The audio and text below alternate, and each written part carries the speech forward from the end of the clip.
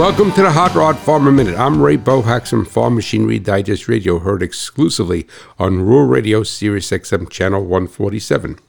On today's episode, I'm going to be discussing the use of modern fuel in older engines. A love for older equipment that still has life in it is the hallmark of many farmers.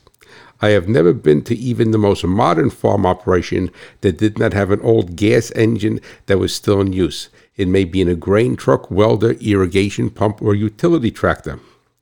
The gasoline that goes into that tank of the machine shares little with that was produced when it rolled from the assembly line many years ago. It is not better, it is not worse, it is just different, and how it is imperative that you understand. Modern gasoline. Over the years, gasoline has changed in chemical composition due to its main use in automobiles.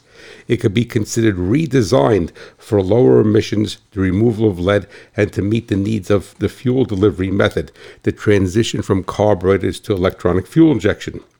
None of these alterations were made for agricultural engines, but were for the most part designed to be backward compatible to older engines with some caveats.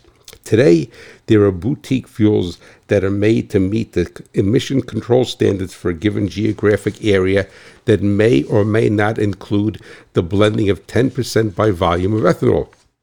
There are three concerns. The weight or specific gravity of the fuel is different from what the carburetor was designed for. The burn rate, which is the flame speed, is different for each fuel, and modern gasoline is designed for a fuel injection system that is closed, not a carburetor with a bowl vent and vented gas tank.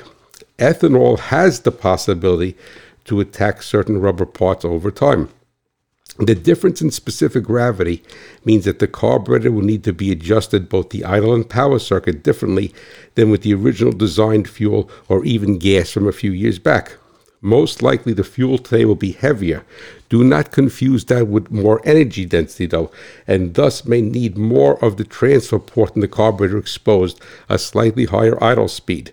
The mixture and power screw at a different setting, the float slightly higher, and in very rare instances a larger main jet. Start with the adjustments and float setting and all should be fine. Today's fuel in most areas is oxygenated, so the mixture will usually need to be set to compensate for that. The ignition timing and rate of advance is based on the flame speed in the bore. The slower the burn speed, the more advance, which is lead time, the engine needs.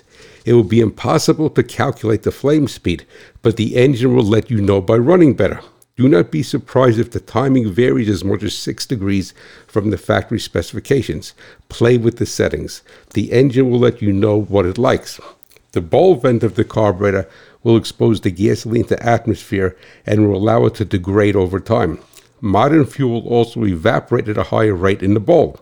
If possible, the best approach is to shut the fuel off from the tank and run the carburetor dry, or if it has a bowl drain, use that too. This way, it is not gumming up the inside of the carburetor. If you are using E10, that's 10% ethanol, the gaskets or rubber is not exposed to the alcohol when it is not in use. I also like to take a plastic bag and tightly wrap it around the gas cap and then put it back on the tank. Remove the bag when you're planning on running the engine. This will greatly diminish the amount of air influencing the fuel in the tank. Contrary to what many believe, today's gasoline is excellent. Making an older engine run finer requires only the simple steps outlined here in the Hot Rod Farmer Minute.